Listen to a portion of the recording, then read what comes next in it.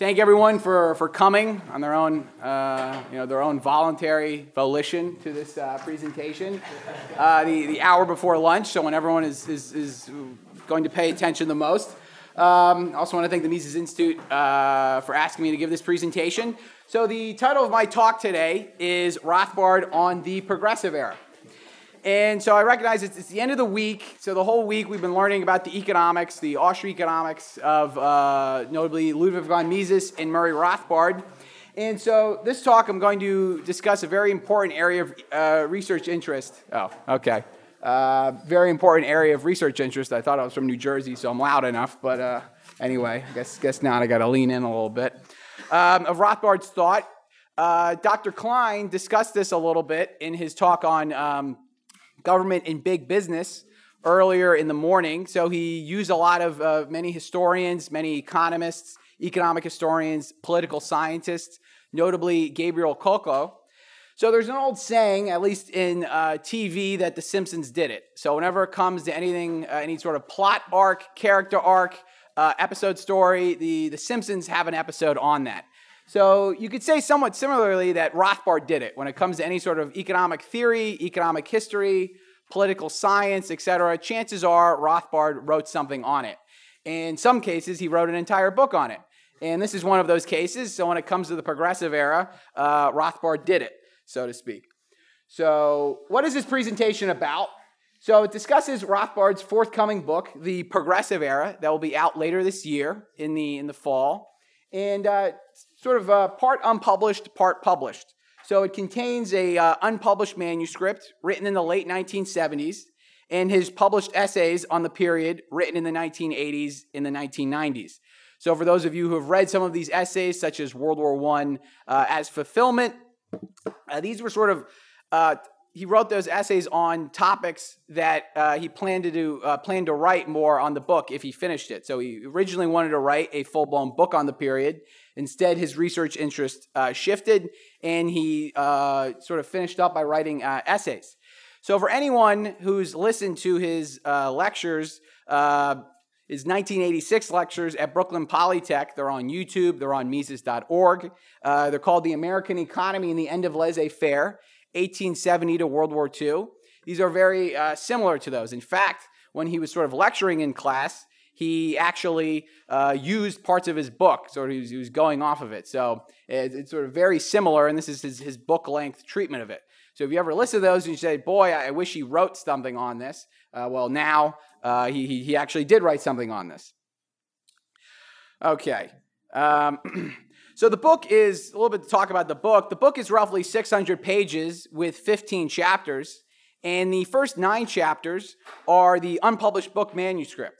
So it's roughly about 300 pages, and these were discovered in the archives, and I could spend an entire PowerPoint presentation just going through the discovery process of actually sort of a treasure hunt of, you had to look all over the archives and finding this. Sometimes the pages were sandwiched in between, piles of notes, etc. But anyway, the whole 9 chapters, they are there, and we're able to find them and edit them, and they discuss many sort of canonical historical examples from the Progressive Era. So he discusses railroad interventions. He goes through the Interstate Commerce Commission. He goes through the merger movement around the turn of the century. He discusses the election of 1896 and the fall of the laissez-faire sort of Democrats during this time, and the presidency of really the first progressive president, Theodore Roosevelt. The remaining 6 chapters are sort of previously published essays, roughly about 300 pages. And these are on topics that if he finished the book, he would have written these in a sort of a chapter format. They discuss local progressivism, origins of the welfare state, World War I, the Federal Reserve, and 1920s corporatism. So when Herbert Hoover was Secretary of Commerce and later President of the United States. Okay, so, in a sense, why should you care about this book, that it's coming out? So for most people, economists, historians, politicians, basically what you learn in high school, as Tom Woods pointed out, the Progressive Era was a very important and beneficial period. So the common perception of the 19th century was that you had harmful monopolies, you had unsafe working conditions, you had dangerous consumer goods, you had crippling deflation and severe business cycles. In other words, laissez-faire capitalism, if it ever existed, was only applicable to a sort of agrarian economy. And now that we're industrialized, we have to have the visible hand of government sort of step in and regulate things. We need the middle of the road solution, so to speak. So the traditional story, the masses, the well-intentioned reformers, so the Bernie Sanders, the Paul Krugmans, the Elizabeth Warrens of the world, these well-intentioned reformers, they rose up, they fought the established interests, the monopoly man, as Tom Woods pointed out, the big businessman, he's got the monocle and all of that. They resisted fiercely, and they instituted these enlightened government reforms. Rothbard's interpretation is slightly different of the period. In his period, in his interpretation, it's almost the regressive era. You had really political entrepreneurs, those who were entrepreneurs who were looking to enact various government regulations in order to hamper their competitors. They sort of allied themselves with court intellectuals. Okay, so those intellectuals who were out for their own power and prestige, bureaucrats, who too often are just sort of considered as self-interested. Okay, so you had bootleggers, to use the bootleggers in Baptist phrase, Bruce Yandel, that Dr. Klein spoke about. The bootleggers were also interested, not necessarily in the public good, but enhancing their own power. Okay, so sort of building off of this, here are words from Rothbard's preface. So, the man himself can speak on this issue. So he says, quote, the purpose of this projected book is to trace the causes, the nature, and the consequences of the dramatic shift of the U.S. polity from a relatively laissez-faire system to the outlines of the statist era that we are familiar with today. Okay, so how exactly, do we get to this modern system of government? And Rothbard continues on. He says, from a roughly free and laissez-faire society of the 19th century, when the economy was free, taxes were low, persons were free in their daily lives, and the government was non-interventionist at home and abroad, the new coalition managed in a short time to transform America into a welfare warfare imperial state, where people's daily lives were controlled and regulated to a massive degree. So he's trying to explain how we got the modern system of government, how we got the modern government intervention in the economy. And this is sort of his task. And so he sort of, this is his main goal, okay? And sort of the rest of the presentation, going through the 9 unpublished chapters. So here's the new material no one has seen before. So we're sort of going to go through the chapters and go through a general outline of them. So I'm somewhat stuck at a conundrum. So the ultimate goal of this is to go through the book, so you'll buy the book. So I was stuck a little bit on this because if the PowerPoint presentation was very uninformative, then no one would say, well, this book isn't very interesting, I'm not going to buy the book. On the other hand, if the PowerPoint presentation was too informative, you'd say, well, I know everything I need to know about the progressive era, so I'm not going to buy the book. So basically, I had to design the PowerPoint presentation to be just as mediocre as possible, so you're left wanting for more. And I am an individual who's uniquely suited to this task, so hopefully, I will achieve my goal in this. But anyway, so jumping into the first 3 chapters, sort of part 1, you have railroads and mergers. So I think these are some of the 3 best chapters. It's Rothbard at his finest as an economic historian. So it's somewhat of a traditional narrative you sort of heard through various lectures this week. Business had tried to monopolize the market, but failed due to the mechanisms of the free market. Various industries, railroads, petroleum, so Standard Oil, steel, U.S. Steel, sugar, the American Sugar Refinery Company, even cookies. So the company that we all know today is Nabisco, was originally the National Biscuit Company, and it started off as a giant attempt to monopolize markets, but it failed miserably. As the old saying goes, that's how the cookie crumbles. So it was a bad one. I know, I'm sorry. Anyway, so starting off with railroads, they turned to government to push for cartelizing regulations to prevent, and these are many of the examples that Dr. Klein spoke about earlier today. You had price competition, banning rebates, so secret price discounts for bulk orders. It's unfair. How can I compete with, with this company, et cetera? These are the traditional, rationale. Product competition. Well, you can't produce products that are, quote, below quality. Well, below quality to whom? We know the market segments produces various goods of different quality. Well, it's according to certain government officials. And the classic smaller competition. So you raise their rivals' costs. This is, you make them have to upgrade their, new safety new safety standards. You have to upgrade their plants. You have to make them hire more accountants, etc. For larger companies, or those companies have already, enacted those on their own, it's a lot easier for them to adapt. Okay. So sort of jumping in, we go to railroads. You have the failure of the cartels. So hopefully, everyone here has played Monopoly. You have the four railroads. You have it's the Reading Railroad. It's not the Reading. It's the Pennsylvania Railroad, the Short Line, and the B&O.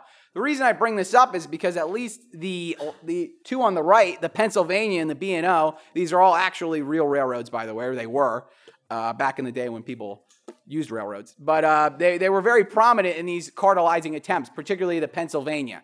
So just to have it there. So Rothbard sort of starts off, he talks about the lavish subsidies that were granted to railroads during the Lincoln administration. These are topics that Tom DiLorenzo has written about, also Burton Folsom. And so they were fiercely competitive. So railroads tried to form pools.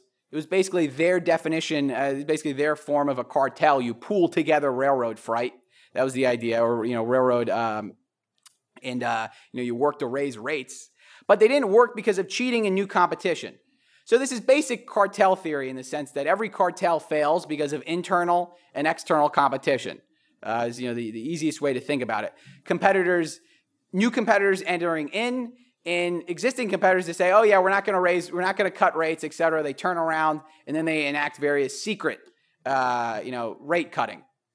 So Rothbard goes through many examples. Two prominent ones I'll just list right here are the Iowa pool from Iowa to Chicago and vice versa, and the Joint Executive Committee, Chicago to New York. So whenever the railroads, they tried to cartelize, particularly rates through between states, known as interstate rates, the classic result that basically sound economics would say would happen. They didn't work. So here's a quote from a historian that Rothbard was influenced by. He wrote The Visible Hand of Government. And so his name was Alfred Chandler. So he says, quote, by 1884, nearly all of the railroad managers and most investors agreed that even the most carefully devised cartels were unable to control competition. Okay, somewhat of a revealing quote. So on the market, you can't control competition. So in a sense, what do they do? Well, you push for regulation. So Albert Fink, he was a German cartelist. They brought him over from Germany to work to try and stabilize railroad rates. He had a very frank quote, and he wrote this in a private letter in 1876. He says, quote, whether this cooperation can be secured by voluntary action of the transportation companies is doubtful. Governmental supervision and authority may be required to some extent to accomplish the object in view. So the idea was you had too many competitors, they're cheating, you need to make cartel agreements coercive, you can't leave them, and you need to try and ban rebates. That was the basic idea. So you need to bring in the visible hand of government to do something that the invisible hand of the market could not do. And railroads are one of the main interests. Others were shippers. They shipped their products on railroads. You had farmers, similar, behind the drive for federal regulation. So everyone was sort of bellyaching something about the railroad rates. Railroads would say the rates were too low. Shippers would say the rates were too high. Then you had people say, well, wait a second, why am I paying a higher rate than my competitor, etc. So everyone had some sort of vested interest in bringing the government to sort of control the railroad rates. All right. So, in a sense, what do we get? Well, you sort of get a compromise. You get 1887 Interstate Commerce Act. This banned rebates, which the railroads liked, and it banned pools, which the railroads didn't particularly like, but it also created a regulatory commission. So the whole history of the ICC is basically a giant attempt by railroads to cartelize by blatantly, blatantly banning cartels. It looks too obvious in a sense if you actually, have pools, so to speak. So J.P. Morgan is a very prominent investment banker. He's featured significantly in this in the book. He tried to stabilize rates after the act. It didn't work. So he tried to work within the commission, and it didn't work. And it led to later acts, such as the 1903 Elkins Anti-Rebating Act and 1906 Hepburn Act. The problem was that by roughly a decade after the turn of the century, sort of rival shipping interests, they sort of captured the commission, and they started to block rate increases. Okay, so there's an old saying, and it goes that policy is personnel. So it matters who you have on the top. So you could have a government legislation. If you have someone favorable to your interest enforcing it, it can be it's the exact same law. But if you have the right people in charge, you can do what you want with it. Or at least in today's environment, it's not really who's in charge, but it's just I guess the bureaucrats and the various agencies that will decide what or not to enforce. Because necessarily who's in charge of various departments doesn't seem to matter so much anymore. But anyway, so they starved railroads of revenue by World War I, and then the railroads sort of pushed for nationalization. So this is sort of an interesting case study of government intervention, where the railroads sort of are pushing for stronger and stronger intervention, one to sort of prevent competition, but also to prevent various rival interests from sort of taking over the legislation, so to speak. So we move on to the merger movement. Occurred roughly around the turn of the century. The dates, depending on who you talk to, you have slightly different dates, but it's 1897 to 1901. So the mergers were formed to monopolize markets, much like railroads. But even with the high tariffs, they still failed. So there's an old saying that the tariff is the mother of all trusts. You can think of a trust as similar to a merger. It's that you block out foreign competition, you block out competition, say steel imports from Britain, and you're going to help cartels and monopolies in America. So various types of companies that were formed. I sort of mentioned some of them, and there are many more. And what always happened was that the promoters were too optimistic about expected revenue. So they thought they were going to be more profitable than what they were. But what happened is, give it a couple years, and the stocks still weren't paying dividends. The companies were earning losses, etc. So you do the exact same thing you do in railroads. You turn to government to cartelize. So in Rothbard's words, sort of at the turn of the century when this merger movement failed, said the stage was set at the turn of the 20th century for the giant leap into statism to become known as the progressive period. Okay. So I have a quote here from an economist named Arthur S. Dewing, who was roughly around this time. He was someone who very influential to Rothbard. He cites him extensively. He's actually in Man, Economy, and State as well in the footnotes. And here's an important quote. Hopefully I'll have time to get through it. So I have been impressed throughout by the powerlessness of mere aggregates of capital to hold monopoly. I've been impressed too by the tremendous importance of individual innate ability or its lack in determining the success or failure of any enterprise. With these observations in mind, one may hazard the belief that whatever trust problem exists will work out its own solution. I know there's another page. The doom of the inefficient waits on no legislative regulation. It is rather delayed thereby.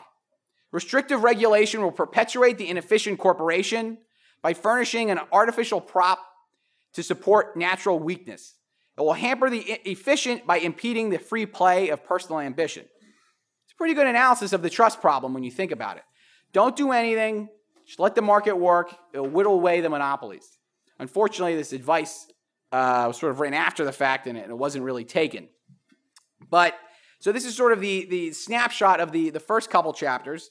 So sort of moving on to the next topic, we have the chapters 4 to 6. Sort of the next part, the collapse of laissez-faire politics, sort of the prequel to all of this. So Rothbard wants to explain the political situation that developed. So Rothbard goes into this. He says, quote, "How could America experience a great leap into statism after 1900? A leap that went virtually unchallenged. What happened to the long-standing American tradition of individual liberty and laissez-faire? In the election of 1896, it was that sudden collapse that spelled the doom of laissez-faire in American party politics and paved the way for the unchallenged statism of the progressive period and indeed for the remainder of the 20th century." Okay, so Rothbard's explanation is basically he had the sort of the destruction around the turn of the century of this strong laissez-faire party, or at least this faction of one of the major parties in America.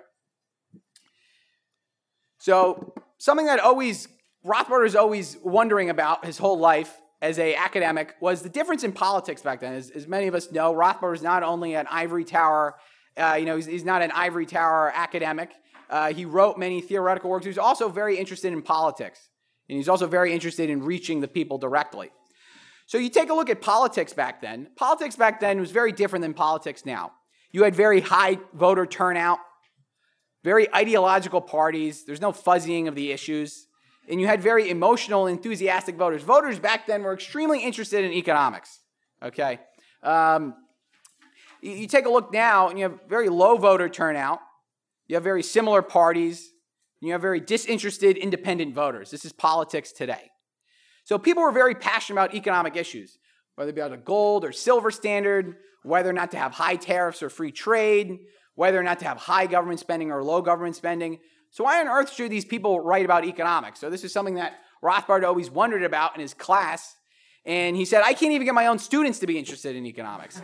And this was him telling his students on the first day of class. So somewhat of a gentle, you knew what you were getting into, I guess, at this period. So Rothbard's answer to this was you basically had ethno-religious factors. So people voted on economics because they were connected to sort of local gut issues. Things that directly affected people's lives. So Rothbard sort of concentrates on the battleground states of this time period, mainly the Midwest, Ohio, Wisconsin, Michigan, somewhat eerily familiar. You think of now Illinois, Indiana, etc. So you had sort of two groups of the two political parties were very different based on sort of the religious background of their voters.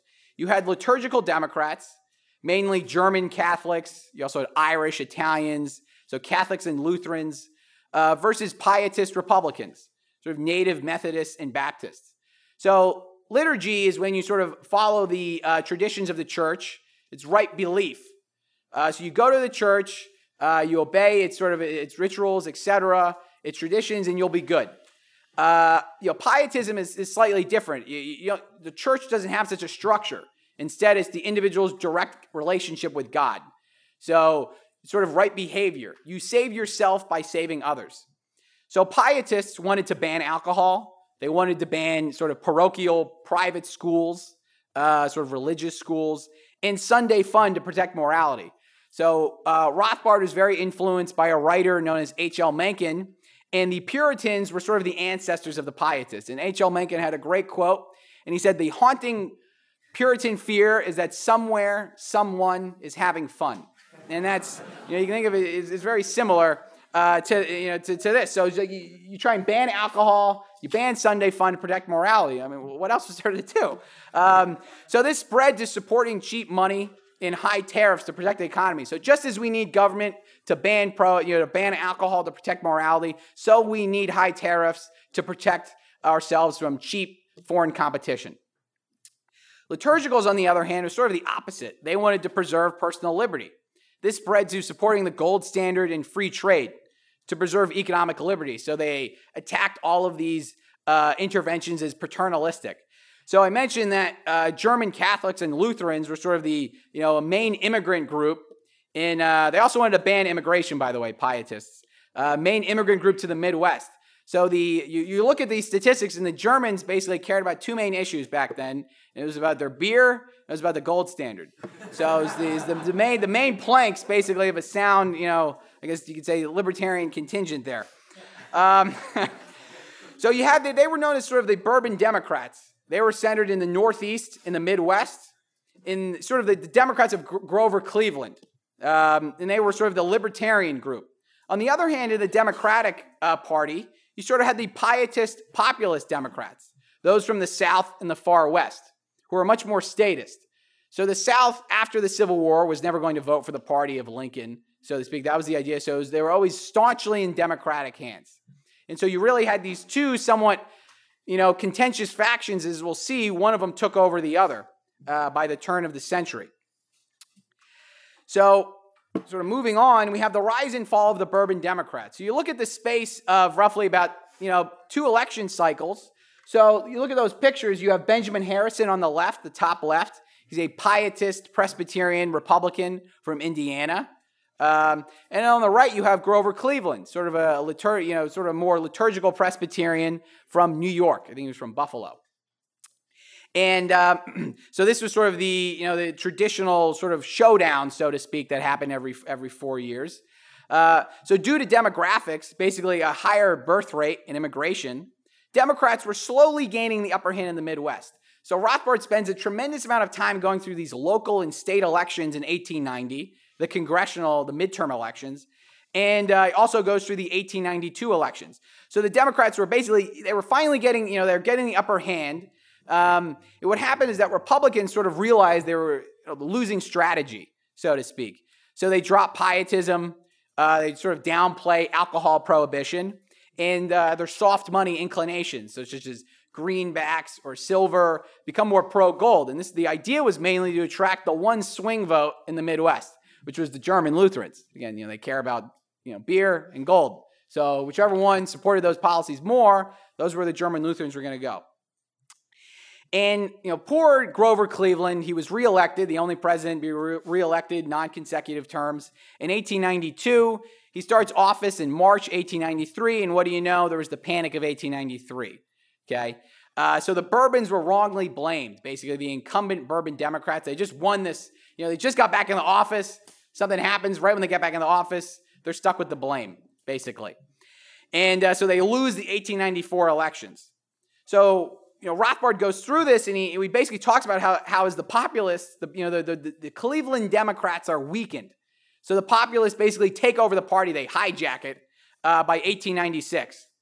Okay, so William Jennings Bryan, the man on the right, the bottom right, is a pietist from the far west. He's a strong inflationist, pro-silver, and he's now battling against William McKinley, who's sort of a moderate Republican who recently became pro-gold. So you sort of have a shift in the parties where now you have two sort of center statist parties. As opposed to having these laissez-faire Bourbon Democrats, you now have these two center statist parties. The Bourbon Democrats, they form a third party and they quickly die out. They're called the National Gold Democrats. So I guess it's always good when your party actually has there's the word gold in it. I'd look at I'd support that.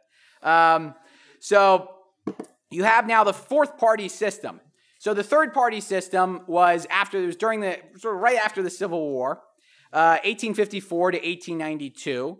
And you roughly have the fourth party system, 1896 to 1932, which allows for the open door of progressivism.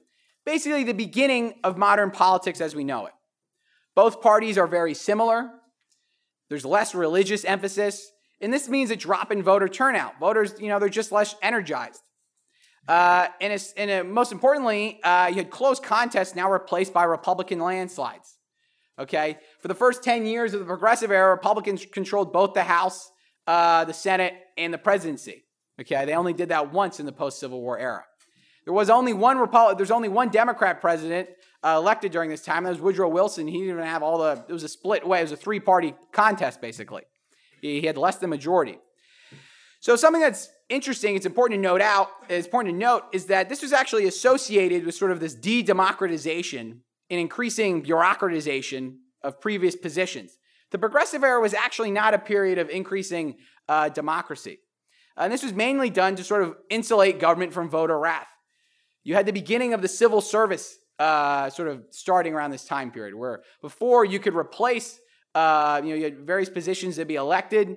Now they're sort of insulated.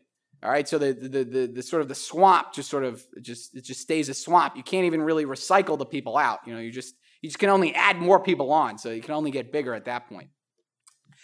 So here's a historian who Rothbard is very influenced by. I think it's a revealing quote.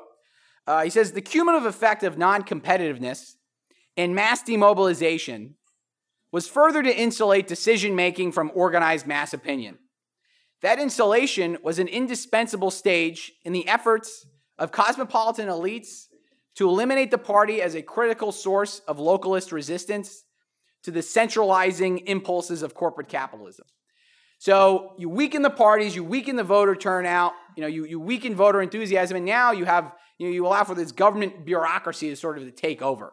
And corporate capitalism of political entrepreneurs, big business, etc., neatly coincides with the end of the merger movement. So you sort of have a new coalition. It's not really new. It's just sort of recycled. It's been done before. So it's a mercantilist coalition. It's the basically new Rothbard uses this word. I love it. It's a quadripartite. So it's a four-part coalition, sort of to take hold and sort of ram through a whole spate of quote progressive legislation. You had big business. They wanted to cartelize. You had big government. Somewhat unsurprisingly, they wanted to enhance their own power. You had big unions. They were there to sort of stifle the radical opposition of labor. And, most importantly, at least from my perspective, you have big intellectuals who are there to plan and administer the system. Most academics realize that the free market does not provide great job security for, various, academic positions, etc. So when you're planning, if you can be in charge of a government bureaucracy, you can insulate yourself from the pesky, uncertainty of the marketplace. So sort of moving on, you have the progressive era. Sort of enter Theodore Roosevelt. He's the man on the right. So Roosevelt, Rothbard, during this time period, he goes through sort of a power elite analysis. And long story short, Roosevelt was very closely connected with sort of the J.P. Morgan ambit. It's another word I like, the ambit, sort of the sphere of influence.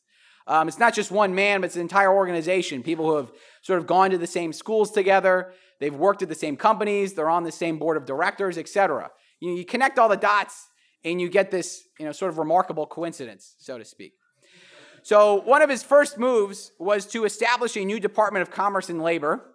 Those two are split up because, just like everything, they get bigger, and then you split up. With a new Bureau of Corporations. That's the predecessor to the Federal Trade Commission. And this was supported by sort of the Morgan ambit, most notably George W. Perkins. He was known as sort of Morgan's right-hand man. Roosevelt, they were such good friends that he actually gave him the pen he used to sign the legislation with, George W. Perkins. And this happened February 1903.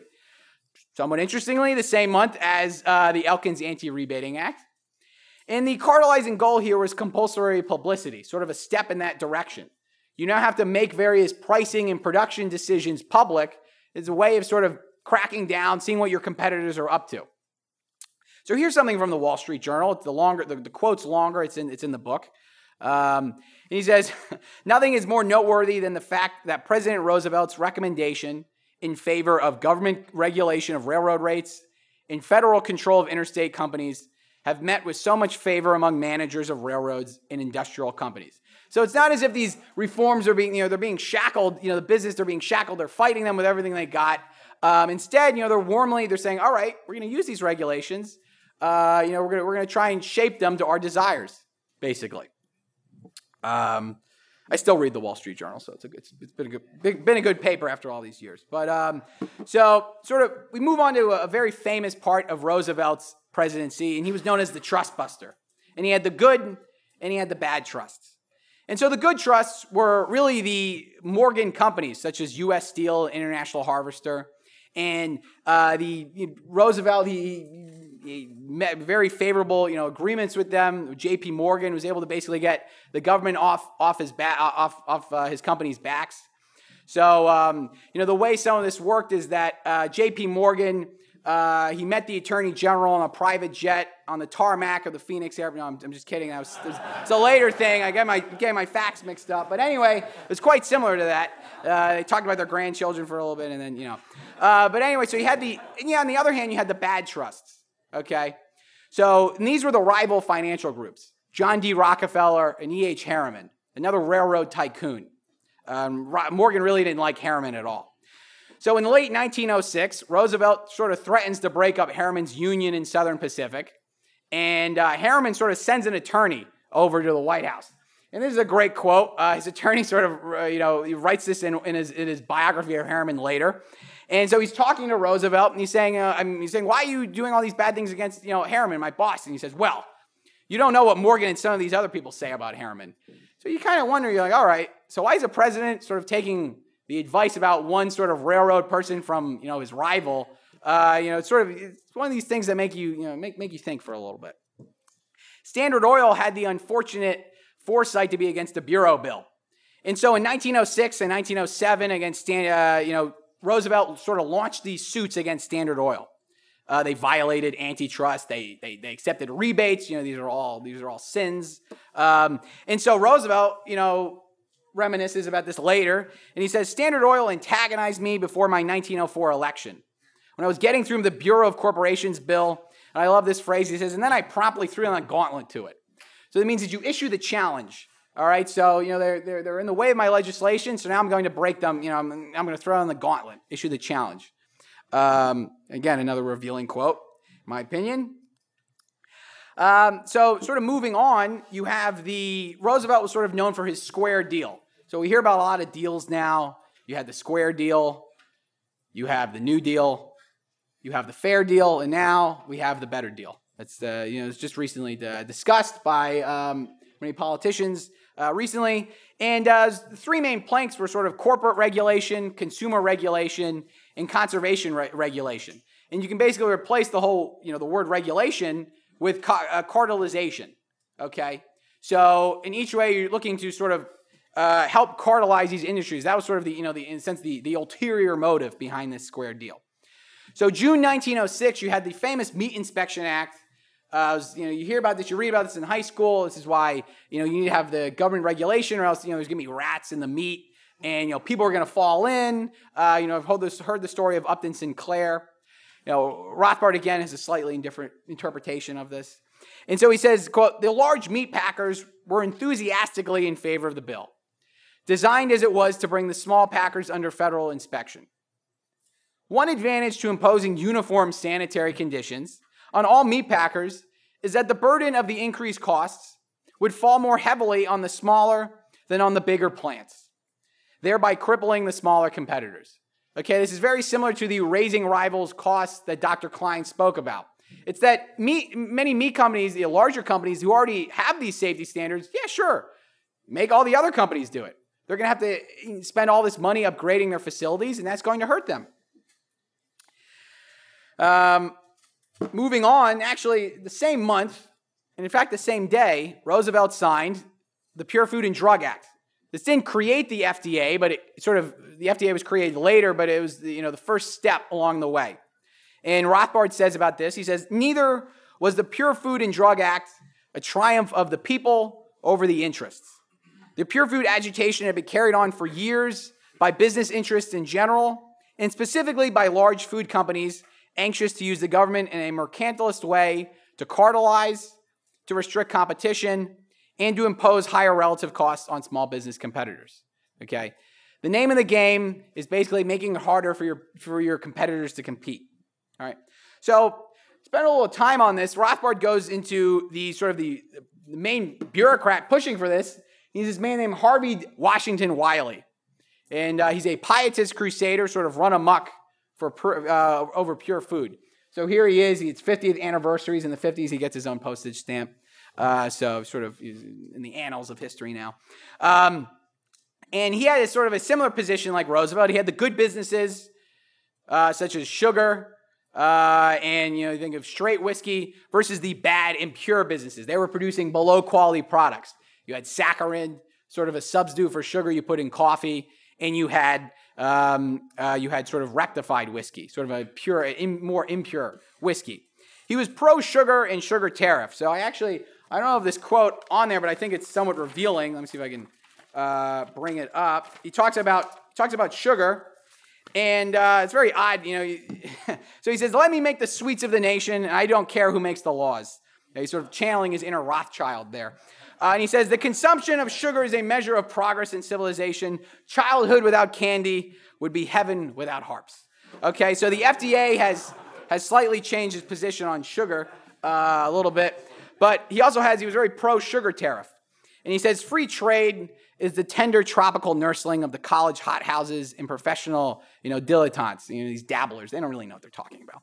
And so he was asked, the sugar tariff would throw, a bunch of people in the Caribbean out of work. And it's sort of a revealing quote. Most progressives of the time were very racist. Rothbard goes into this. He says, the natives sullenly lolling in the sun can look up and see coconuts and bananas, he will not starve nor freeze. So I guess just let them eat coconuts, kind of. That's the idea. That's that's sort of what he's going after. But anyway, so he was a pietist crusader. He had the drive for great moralization, and over time he became secularized. And this is his biographer. This happened to many intellectuals around this time. And he says, quote, "Science filled the void left by the loss of faith. Perhaps Wiley's views stemmed from his heritage of evangelical Christianity, a heritage whose theological superstructure had lost its zeal for him, but whose burning zeal for social justice remained." Okay? And so Wiley eventually, Rothbard goes into this, he sort of got his comeuppance, because what happened is he started to attack saccharin. And Theodore Roosevelt really enjoyed saccharin. He put it in his coffee every day. And so for Roosevelt, this was the end of Wiley. He said, there's a quote, he said, anyone who thinks saccharin's bad for you is an idiot. That's in a book, and he ended up replacing Wiley. So, at the end of the day, he sort of got what was deserved of him. I want to just briefly go through this part, sort of finish up. It's on conservation. If you haven't gotten the idea now, it was a giant cartelization effort. Roosevelt's ally in this was Gifford Pinchot. For the longest time, I thought it was some sort of rendition of like Pinocchio or Pinchot or something with Pinchot of the Forest Service. And the basic name of the game here, like everything else, was you withdraw land and you could also subsidize. So various lumber manufacturers, sure, they want government to withhold government land from, for new lumber companies to use. Because why? It's going to raise their value of their pre-existing property. Okay? So, again, you have another example, sort of briefly, subsidization. You have irrigation, the Newlands Act. So you subsidize irrigation or you cartelize. It's very, very similar process. It's the same thing going on today. Sort of finishing up here was Chapter 9. So this is local progressivism. And this is the National Civic Federation. So this was organized in 1900. And it was organized by big businesses and big intellectuals. So you have Ralph Easley, he's the organizer of this, and he has a very revealing quote, because the progressives, they prided themselves on being middle of the road. So on one hand, you had laissez-faire capitalism, too reckless. On the other hand, you had proletarian Marxism, too confiscatory. All right? So he said, our enemies are the socialists among the labor people and the anarchists among the capitalists. It's a very revealing quote.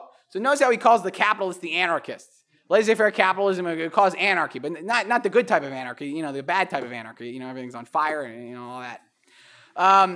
And so they're prominent in supporting many very local, state and local, regulations, particular safety legislation, banning child labor, etc. Why would they do that? So another historian, Rothbard, is very influenced by, I think it's a very revealing quote. He says, a number of pieces of progressive legislation were not only supported, but also were, in a number of important instances, drafted by enlightened businessmen. These are enlightened guys. So these men, many of them, quote, corporate liberals, could support some regulation on the grounds that a uniform application of the laws by the states or the federal government would permit the socially conscious employer to compete on an even footing with the individualistic, cost-cutting employer. All right, so notice if individualism is bad now. You're employing, you're running a sweatshop, you're employing children, or you're just cost-cutting. Okay, so of course, businesses that aren't using those particular types of production processes would like to see them outlawed. It puts a hamper, it hinders their competitors. All right, so you had the same thing going on not only on the federal level, but also on the state and local level. And sometimes it was always sort of couched in this idea of, quote, uniform application of the laws, but the idea was always uniform up, okay? So it's uniformly, increase regulations upwards, all right? That's sort of, the code word. Wrapping up, I recognize this is a presentation right before lunch, so you wrap up. I know people are starting to get hungry. But we have the progressive era brought the modern era of big government. You had disinterested voters, political entrepreneurs, and other special interests, power-hungry bureaucrats, and idealistic technocratic intellectuals. So other than that, I guess it was a pretty great time. But so Rothbard, he sort of sums up, at least in his preface, he says, in short, the Progressive Era ushered the modern American politico-economic system into being. Despite the spate of studies in the past 2 decades, he's referring to the 1960s, the 1970s, no one has yet, and no one still has yet, put all of the pieces together into a coherent, explanatory framework. That will be the aim of this book. So in conclusion, don't forget to buy the book when it comes out. Thank you very much for your time.